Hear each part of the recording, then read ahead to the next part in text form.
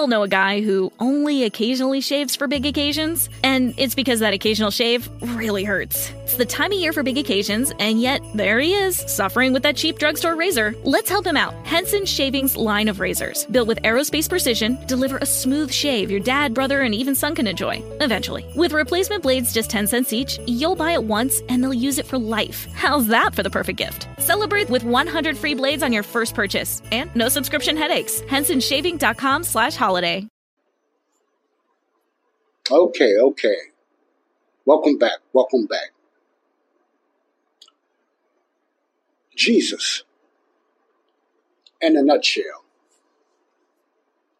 took all mankind's sins and put them on himself.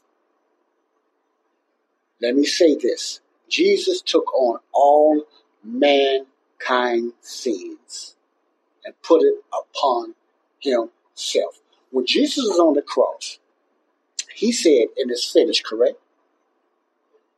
He said, "It is finished." Remember his finished work. Now, Jesus, by being God, knew that Israel was not going to accept him as the King of Messiah. They still don't today. Most Jews still don't today accept him as their King and Messiah. Okay? So when Jesus said it was finished, he already knew what was going to happen in the future and what was going to be the next move because he's God. Okay? He's God. God the Father, Son, and Holy Ghost. All right? He already knew that. The rest of them did not know that. They didn't still get it. Peter didn't get it because God never revealed it to them. Peter and the rest of the 12. So when Jesus said it is finished, he was talking about what's going to happen after his resurrection. He wasn't talking about the continuation of the kingdom program because by him being God, he knew that was not going to be fulfilled before the earth was even made because he's God. The rest of them did not. See, that's where the confusion comes in. And that's why you got the Jews for Judaism and stuff don't believe him being the Messiah. They think he's a failure because to them, he never fulfilled that. Okay?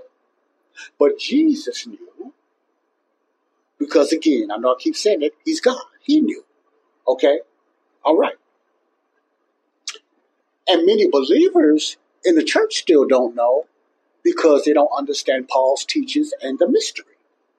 They put everything together and they say that Paul and Peter teaches us the same gospel. So Satan masterfully blinded the church for what's going on because he got fooled. He got fooled. You follow what I'm saying? So the key is Paul's letters of knowing this. Even though in early Acts they went out and they was ministering the same kingdom gospel, God already knew that it was not going to be fulfilled because he's God. He knew that before the foundation of the world. See, that it was not going to be fulfilled. You understand what I'm saying? So when Jesus said it was finished, he was talking about the finished work going into Paul's ministry to let the world what happened on the cross. See, he wouldn't have had to, listen closely, he wouldn't have to do all that if Israel would have believed in him. The kingdom program would have went right on through. But thank God, because of their disobedience, this might sound a little hard, but thank God, even the Bible says this, thank God because of their disobedience, the doors was open for the Gentiles to get saved much easier only by grace.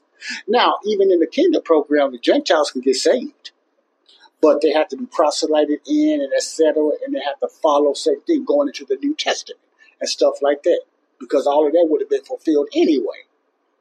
But God, being God, knowing all things, past, present, and future, he knew that they was not going to accept Jesus as the Messiah.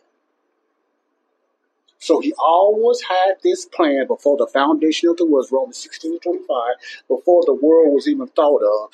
He already knew how the Gentiles are going to be saved under grace, even though the rest of the people in the Word of God did not know that. Even some believers in the traditional church today. You understand what I'm saying? If they don't read and study Paul's letters. This is very important to understand. Very important. You must treat Paul the same way as, or even as much as you believe and treated Moses. Both of them were sent by God. But Paul is ignored more than Moses, and his message is more important than Moses' message. Moses' message was only for Israel. Paul's message is for the world, everybody. So you'll focus on Moses' message more than you would the one that opened the door, that God sent to open the door to tell us how we could be saved, us Gentiles. You see how backwards that is? Okay. That's why Jesus was able to reveal that to Paul. And it took over 25 years, over 7, maybe close to 8 different type of mysteries that the Lord Jesus revealed only to Paul. And then Paul revealed it later on to Peter and all them, even though they still could not understand it. Peter made that clear in 2 Peter and 3. And Paul's followers, if you notice, Paul's followers was not Peter, James, and none of them. He had followers named Apollos, Silas, Barnabas, and different other followers like this. Aristarchus, Epaphroditus, Titus, Tychicus. None of them was Peter, James, and none of the 12. You notice that in Paul's teaching. Different apostles, different followers, with a different gospel. Let me say that again. Different apostles, different followers, different gospel. So a lot of times Paul mentions, the apostles or something like that. He's talking about the apostles around him, even though he was the head apostle, and the followers around him. He's not talking about the 12, Peter, James, and none of them, especially when it comes to his letters, because they are sent different ways. Peter continued to minister to the Jews. Paul went out to the Gentiles, the nations, and taught the grace of God. You understand? The gospel of the grace of God, revealing the fullness and the finished work of Christ that was never revealed to Peter now. It was only revealed to Paul. Paul revealed it to the Gentiles and whatever Jews that accepted it, that all men's sins have been forgiven. That's what happened at the cross. It was revealed only to the Apostle Paul. That's why I keep saying it's a dispensational, it's an administration thing that got people confused, even Judaism. And they still will not accept that.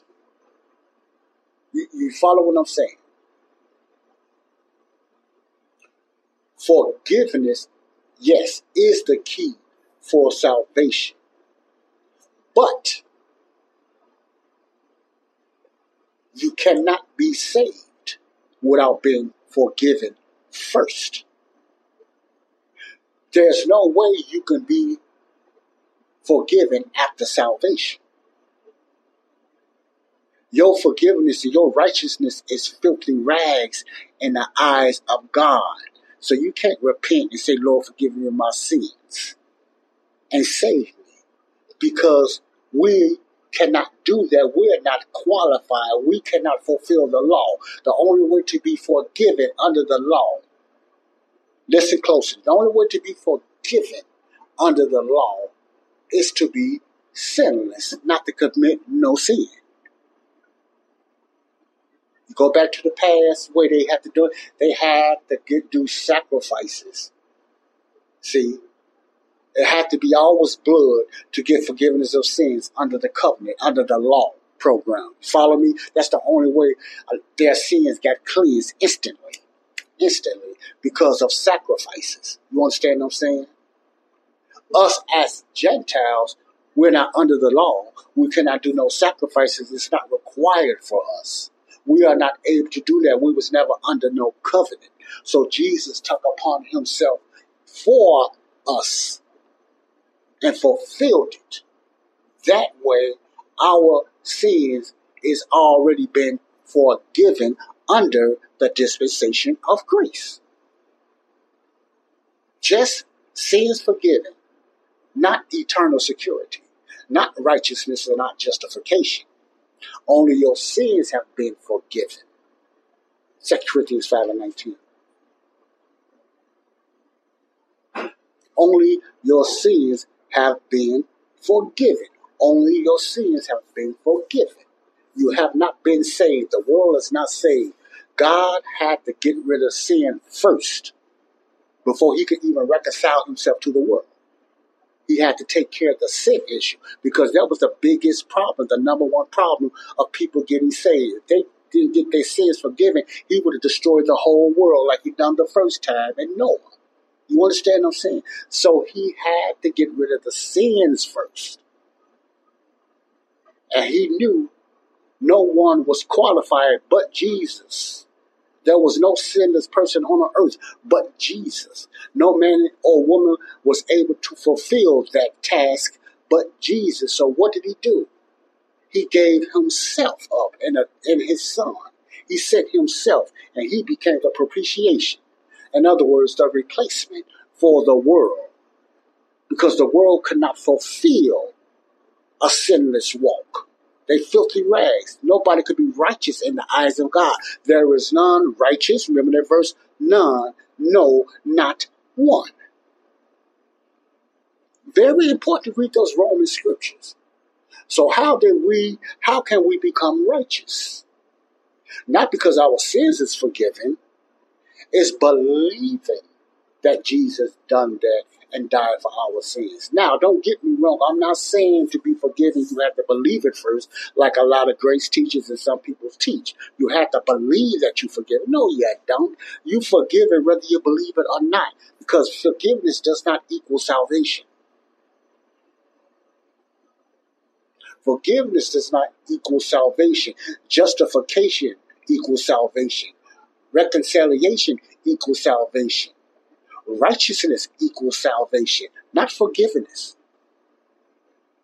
You are forgiven first. Now you can or you might have a chance to be saved. You follow that format. You will stay in touch of the way to be saved, and you will know how to witness once you get this. You don't go and tell a person they need to repent of their sins first. You let them know they already have been forgiven. Now they can be saved. God is not charging you for your sins. Now you can be saved. That's the way we're supposed to be witnessing today as believers. Not telling nobody to repent and repent of their sins and stuff like that, or you got to be holy and stuff like that. No. The one that's telling you that they're not even holy. They sin just like you. They're not perfect in sin. How they gonna tell you?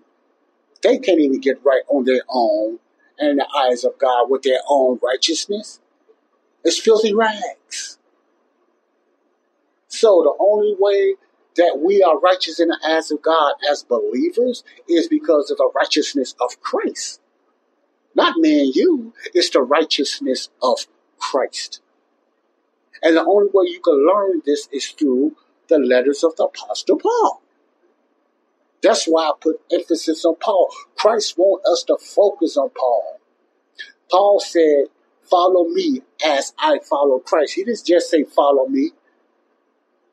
He said, follow me as I follow Christ.